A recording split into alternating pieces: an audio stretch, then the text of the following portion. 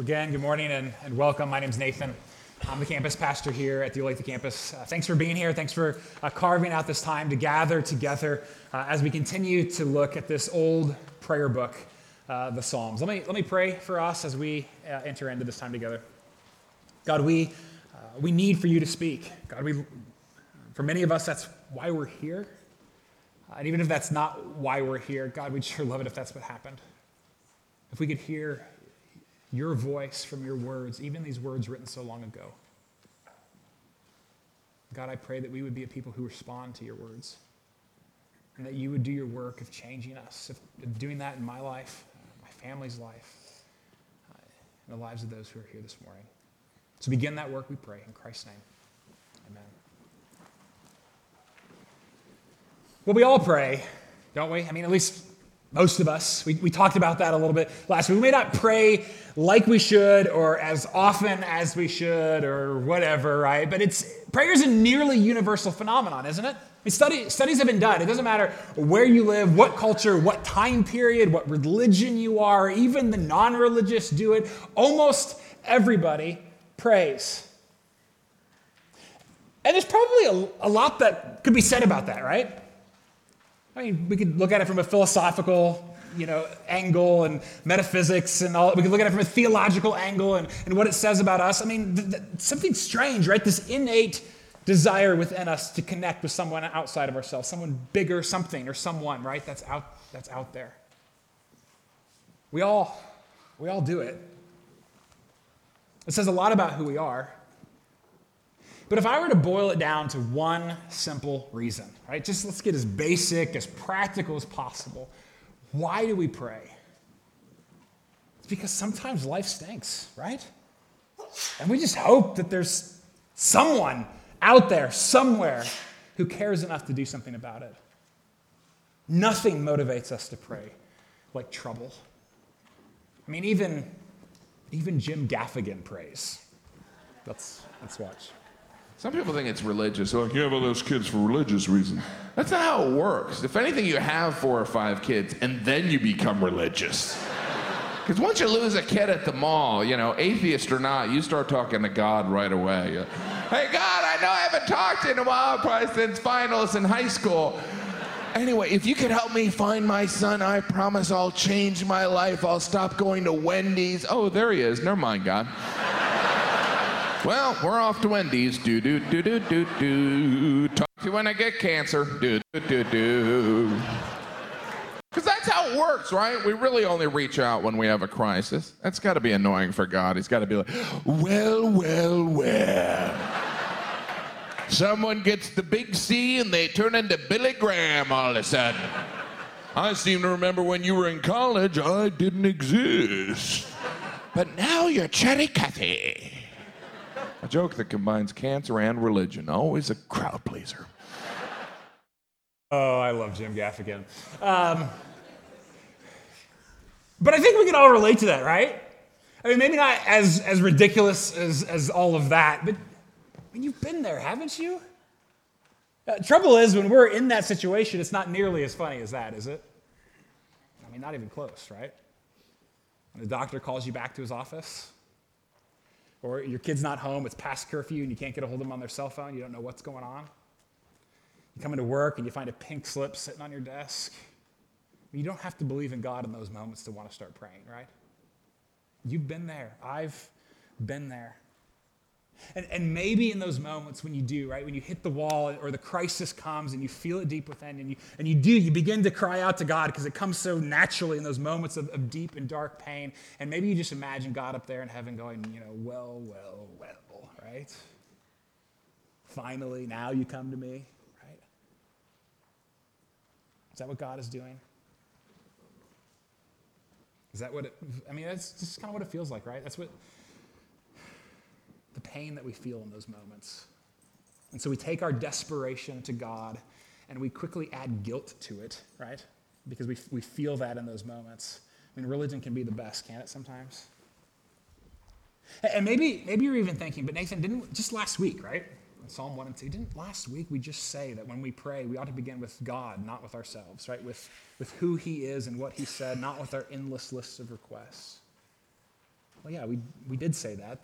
That's what Psalm 1 and 2 is about.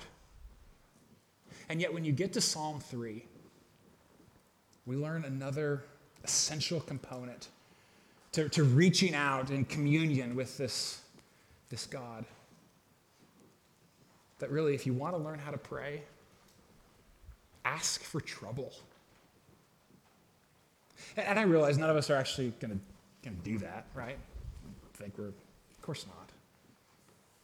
But nothing motivates us to pray like trouble. And that's okay. Most prayer begins with trouble. In fact, even look at it like this. How does a child, a baby, learn how to talk, how to communicate? By listening, yeah, and we talked about that last week, right? That we listen first to what God has spoken to us, and that teaches us how to speak in response to him. But a child also learns by trying, right? By trying to communicate, and that comes out as crying, as pain, as trouble, doesn't it? But that's part of the learning process. Think of prayer similarly. Prayer is our first language. It's the language of groaning. It's the language of agony, of just trying to get something out there. It's when the fears overwhelm you. It's when the pain overtakes you, and you don't even know what you should say, and yet you find yourself crying out, hoping that someone's listening. Eugene Peterson writes, "Prayer is the language of the people who are in trouble and know it, and who believe or hope that God can get them out." And the reason we don't pray, at least not very much, and I'm just speaking from my own experience here, one of the big reasons for me is that most of the time I just feel like everything's okay. I assume that I can juggle all the balls, I can keep all the plates spinning, and if I do have a problem, then if there's anybody who could fix it, certainly it's going to be me, right? And so, why would I pray? Trouble is, it's the ones who don't realize how much trouble they're in that tend to be in the most trouble, right? We are in trouble.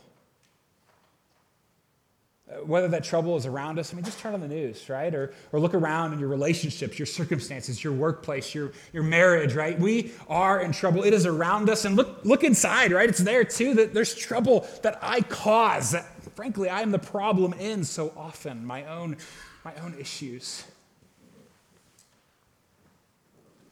You don't have to go looking for trouble. It'll come and find you.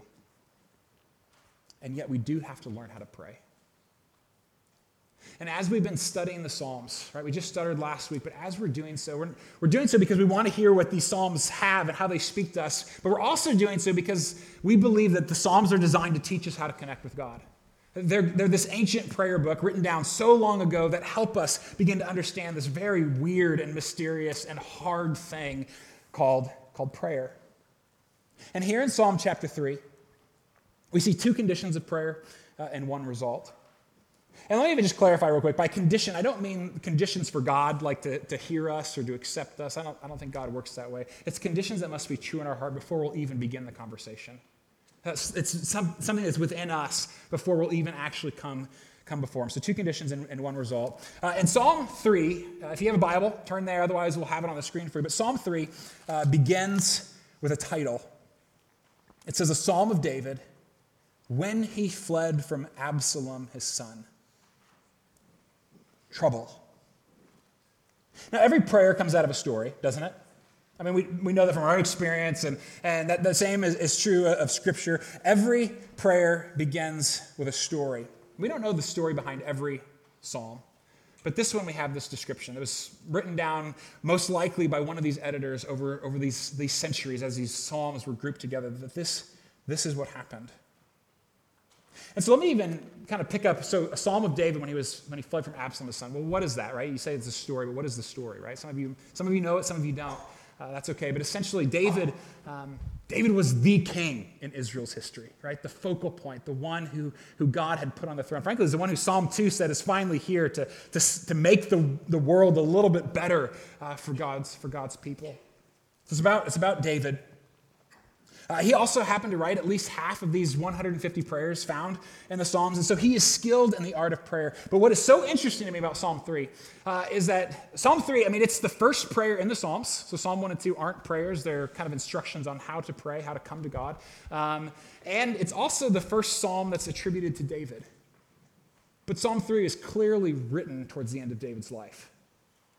That fascinates me, right? Because we had talked about this a little bit last week. You might remember that the Psalms is an edited book.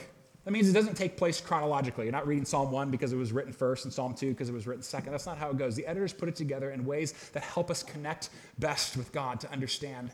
And so instead of starting with some of David's, great happy Psalms, or even, Psalm 23, the Lord is my shepherd, or these other places, it starts here towards the end of David's life in a place of absolute trouble. I don't think it's an accident. This is an ugly situation for David. Not the poetry, but the context. You think your family has issues, right? And swallow this. So the context here of the trouble that David feels with his son. It started in some ways when David's son Amnon rapes David's daughter Tamar. David's other son, Absalom, murders Amnon, his own brother, as a result. And Absalom flees after the murder of his brother. And tension begins to build between David and his son, Absalom. You can imagine that, right? And so eventually Absalom is just fed up, and he decides to come back to Jerusalem and basically says, you know what, Dad, you're as good as dead, and I'm taking over. And a large number of David's people, his friends, his counselors, his entire board or whatever you want to, almost all of them go with Absalom. And civil war begins. And so the kingdom is shattered, right? David's own nation, the people around him, all of it happens, this terrible coup. And we read about it in 2 Samuel. Let me just even read a few verses of the story here, what's happening. And so it says in 2 Samuel 15 that a messenger came to David saying, this is what they said to David, the hearts of the men of Israel have gone after Absalom. That means they love Absalom now, not you, David. And David said to all his servants who were with him at Jerusalem, arise, let us flee, or else there will be no escape from Absalom. Go quickly, lest he overtake us quickly and bring down ruin on us and strike the city with the edge of the sword. And David, he is in his 60s now. He's ruled for 30 years as the king. He's called in Scripture the man after God's own heart, and yet he's cursed by his own people, hunted down like a dog, his wicked son on his throne. Every promise God ever made to David at this point has got to feel like a lie. As hope evaporates in this furnace of pain. And it's here that David prays. The first prayer recorded in the Psalms. And so even if you think back, Psalm 1 and 2, that's the gateway into a life of prayer, right? We said that's the beginning point. It tells us how, it tells us the framework that God speaks and God laughs. You can't pray unless you embrace the fact that God has spoken and that God laughs, that God is in control, right? We talked about that last week. That's the entry point. And that makes Psalm 3 the first step on the path. Step 1 to prayer is being kicked in the face by life, feeling the agony around you.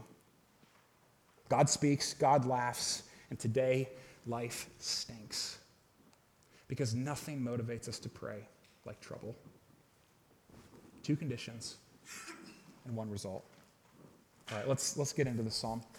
Condition number 1 is helplessness. Helplessness. Every prayer begins with a very important assumption. I can't do it on my own.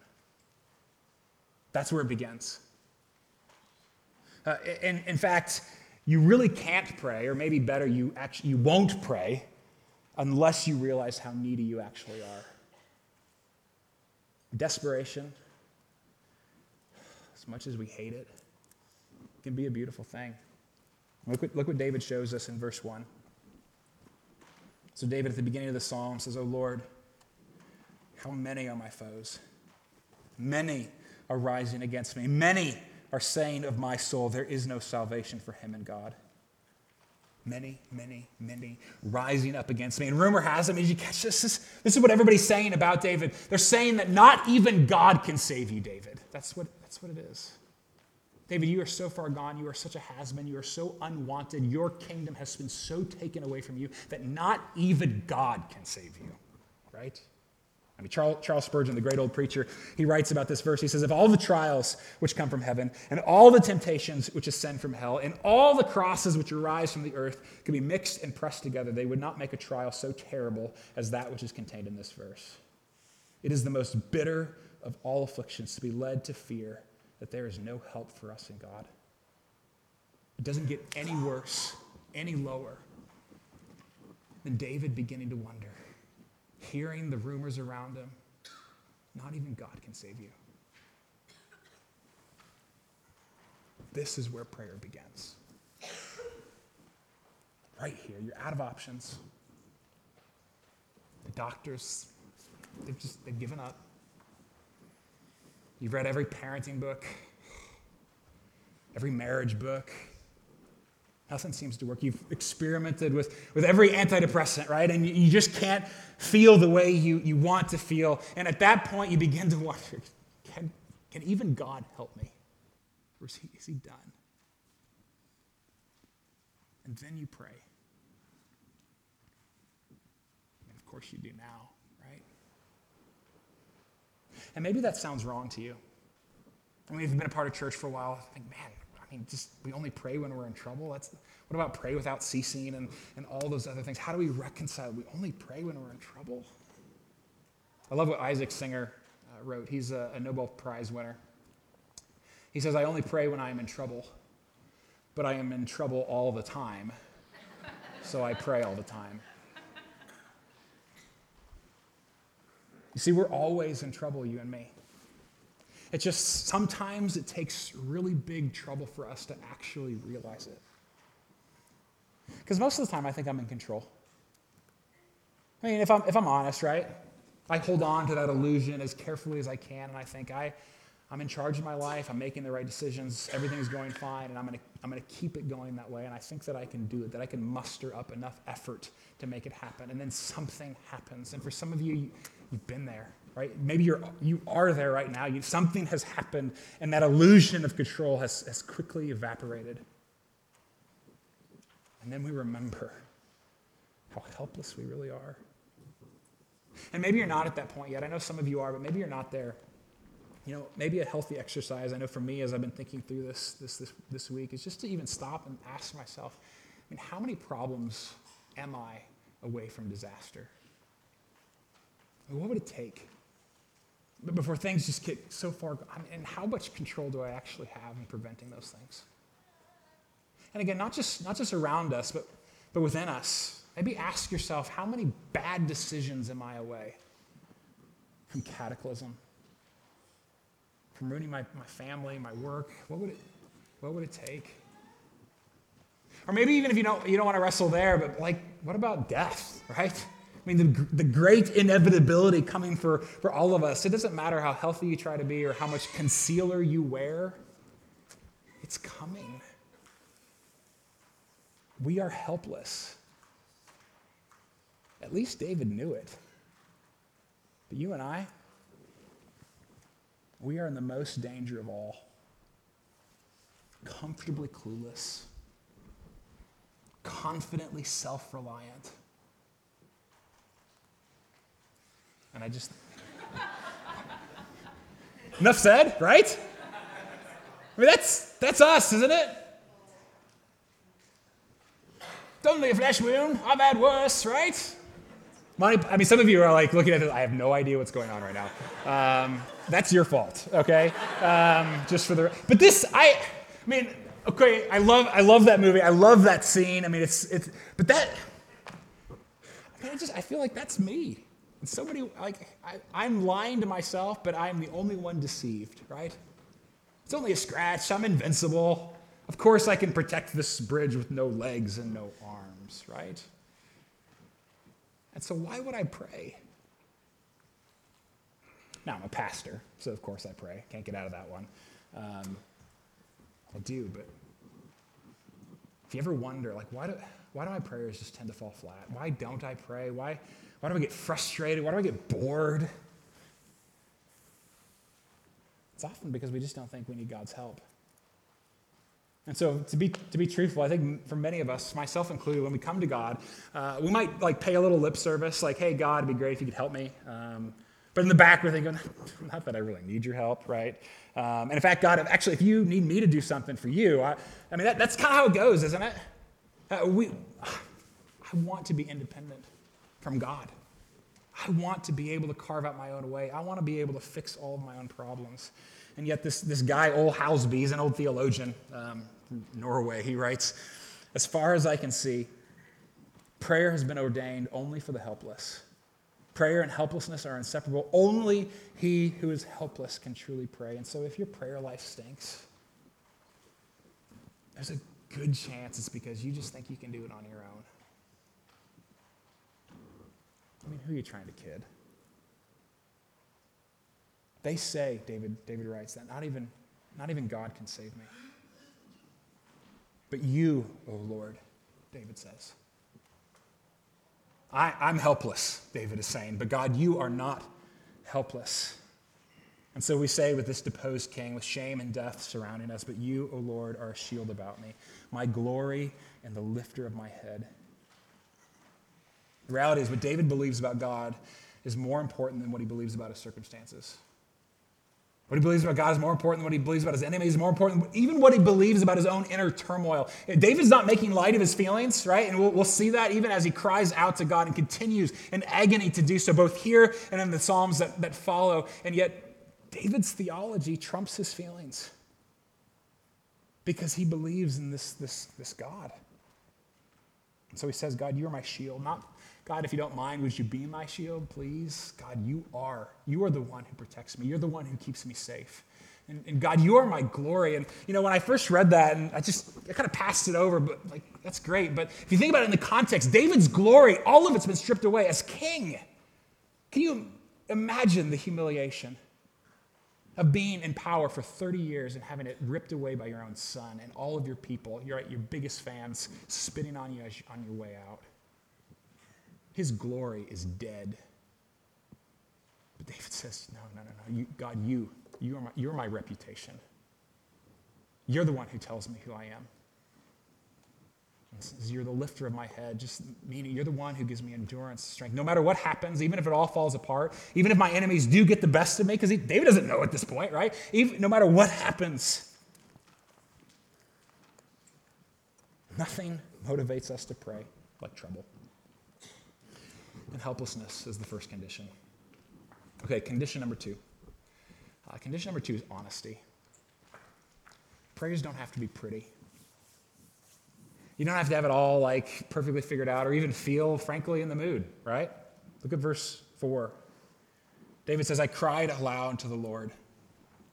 He cries out like a newborn not sure where his next meal is going to come from. He cries out like a young child lost in the dark woods, just hoping that somebody maybe is out there who can hear him. He cries out with his enemies and death surrounding him.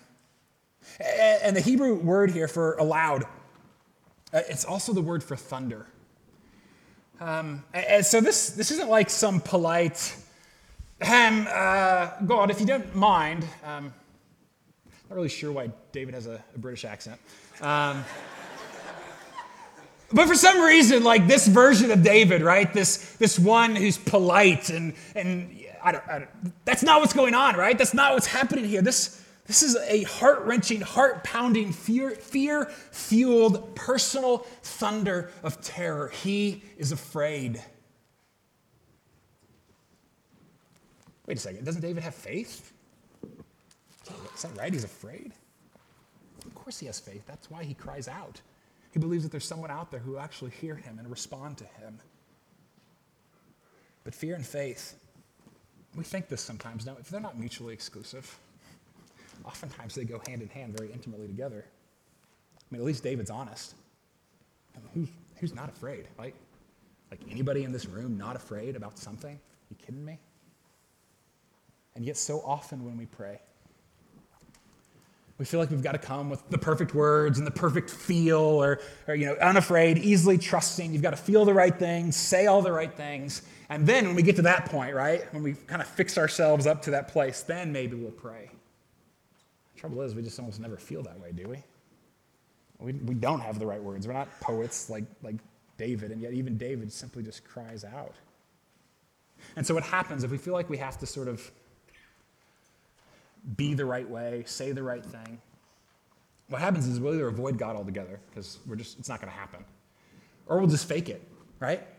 And we put on this happy face, and we try to hide. Essentially, we pray as if we're not afraid, not in pain, as if life doesn't stink, and we just want somebody to answer why, right? We pretend and we lie to God. Let me let you in on a little secret. He already knows how you feel. Why not tell him? I mean, that's what relationship is. And yet instead we hide. You and I, we are expertly trained to hide, aren't we? We're so good at it. I feel like we come out of the womb learning how to put our best foot forward, don't we?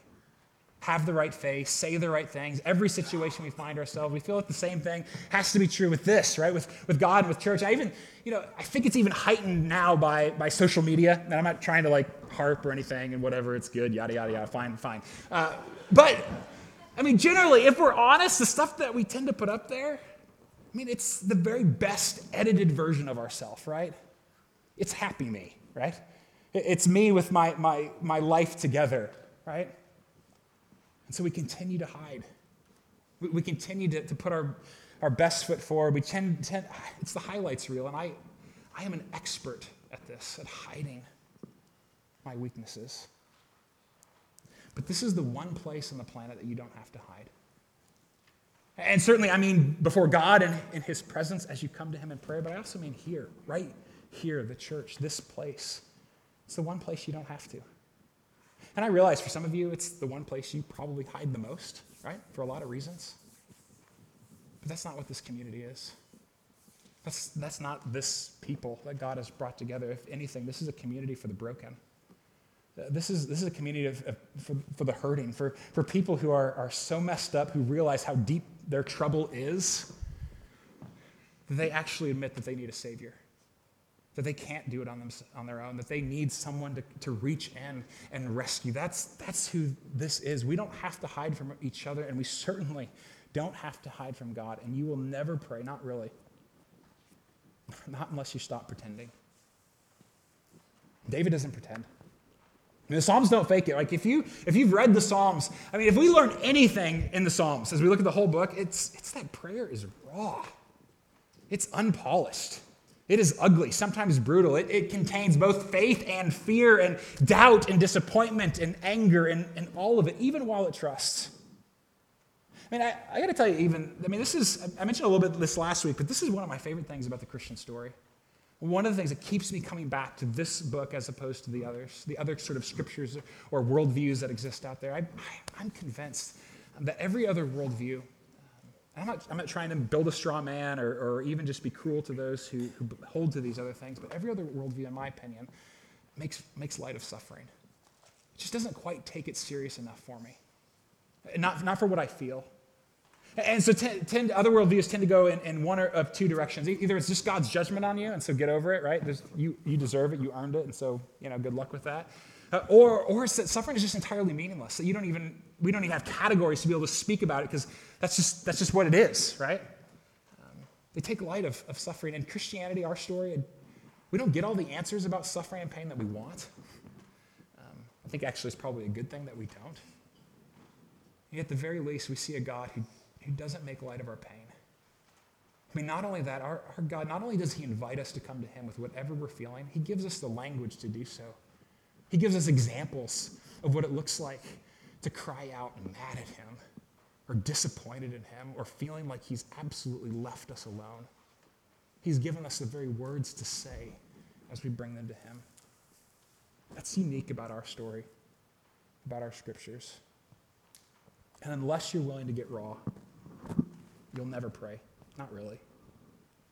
But David thunders aloud to the one who's bigger than his problems. And he cries out, right? I cried out to the Lord, and he answered me from his holy hill. What David is saying there is, I may not be on my throne like I wish I was back in Jerusalem, but God is still on his. God's not left his holy hill. He's not left his place of authority. And so trouble all around us, right? Helpless, but honest. That's the two conditions of prayer. And then just one beautiful result here, rest. David prays, David trusts, and David sleeps. I got to tell you, I love how mundane that is. It's almost boring, anticlimactic, right? That's it, sleep. Like the one thing that you and I do every day, like that's this huge moment for David in this psalm. But the beginning of God's intervention in David's life, it's not to fix his problems. It's to give him the same gift that he gives to you and me every single night. And we forget the grace that is, don't we? Look how David says it in verse 5. He says, I lay down and slept. I woke again, for the Lord sustained me. This is the gift of faith, the gift of prayer. In the face of trouble, even before he's made a single request of God. I mean, notice that, right? He hasn't asked God to do anything yet in this prayer. Even as he confesses his helplessness and his fear. I mean, he's literally surrounded by those who want to kill him. I mean, you and I, we've all had sleepless nights, right? If you haven't, you will. This should be one of those nights for David. He doesn't know if he's going to wake up. He doesn't know if his enemies are going to sneak in and come and destroy him, even while he sleeps. And the next morning, he's still surrounded. I mean, nothing has changed in his circumstances.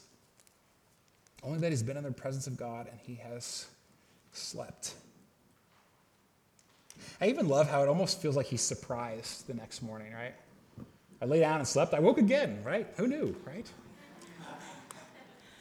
He goes not knowing how it's going to end. G.K. Chesterton writes, the greatest act of faith a man can perform is the act that we perform every night. We abandon our identity. We turn our soul and body into chaos and old night. We uncreate ourselves as if at the end of the world. For all practical purposes, we become dead men in the sure and certain hope of a glorious resurrection. And he's done nothing to earn it.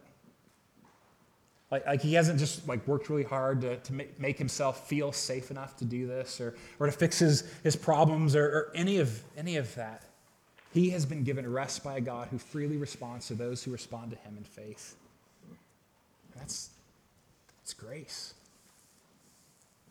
And it's only now after a good night's sleep.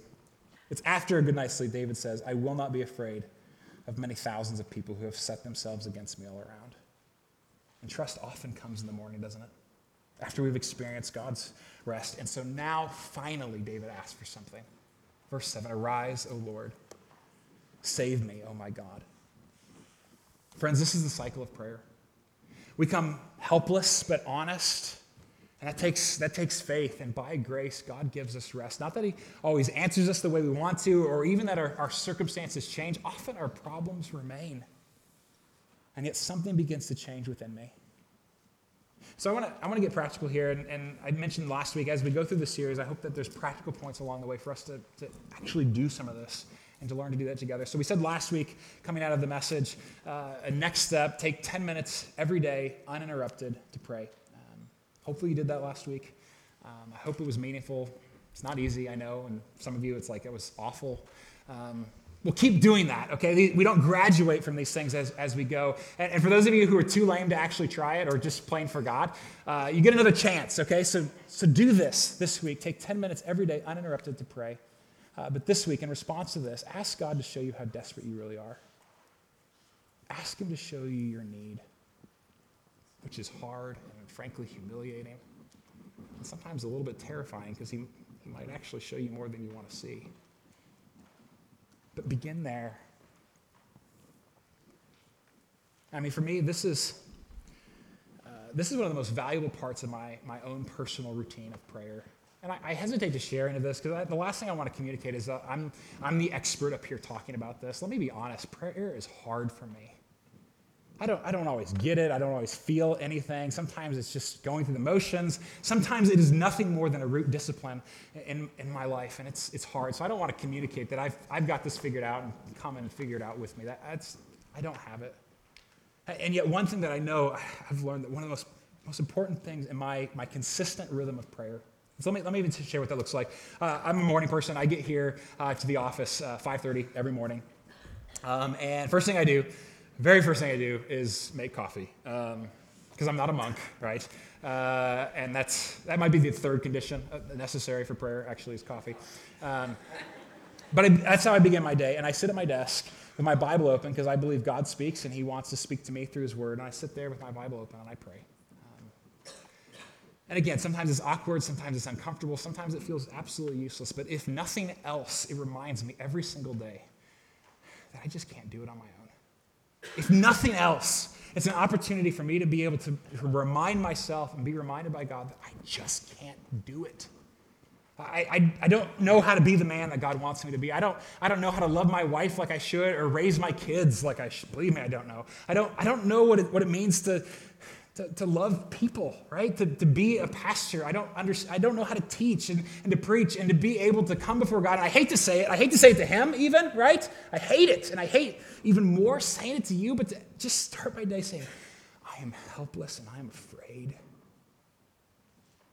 God, would you please show up? Would you do something? If nothing else, that's that reminder, that you begin to do that, I'm convinced that will change you. Nothing motivates us like trouble. It's only then that we can say, as David does, as the psalm climaxes in verse 8, salvation belongs to the Lord. And if you think about it, that's not just true of prayer. That's just true of the Christian life. I mean, if anything, right, the Christian life is one that says salvation doesn't belong to me. I can't do it on my own. I can't figure it out on my own. I can't save myself. Salvation, it belongs to God or no one. And I know that I try, right? I try to fix my problems. I try to muster up enough of courage to do that. And maybe if I'm good enough, if I fake it enough, if I fool enough people, then maybe God will also be fooled and it'll all be okay. And then I get a glimpse of Jesus. I see, salvation belongs to the Lord. Because what Jesus reminds me is that the only way that the God of the universe could rescue me, the only way is for him to come. For our God to enter into the world that he made, enter into his own story. He wrote himself in. He showed up, he became a man, he died, suffered a brutal death on a cross, suffering what I deserved. I mean, that's how much trouble I'm in. That's the mess that my life is. That's what it took, and yet he did it gladly. And he rose again to offer hope that the problems and the pain will not have the last word in our lives. I mean, if anything, Jesus shows me that God has already accomplished all the things that I could never possibly accomplish on my own. That he has done it for me. And so, friends, we come helpless and we come honest. Or we don't come at all. And yet he welcomes us with grace. With open arms, each one. For Jesus himself said, come to me, all you who are weary and burdened, and I will give you rest. Let's pray.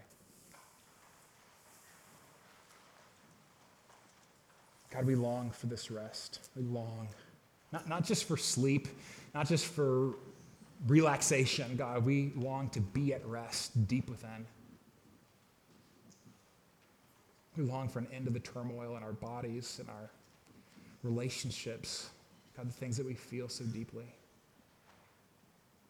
And so, God, I pray that we together would confess our helplessness before you. Even when we're tempted to believe that not even you can save us. God, I pray that we would come with honesty. And that we would rejoice in you, Lord Jesus, for you are our shield. You are our glory. You are the lifter of our head. And so together we worship you and proclaim that you own salvation. This is yours. This is your work in your world and in our lives. And so we trust in you.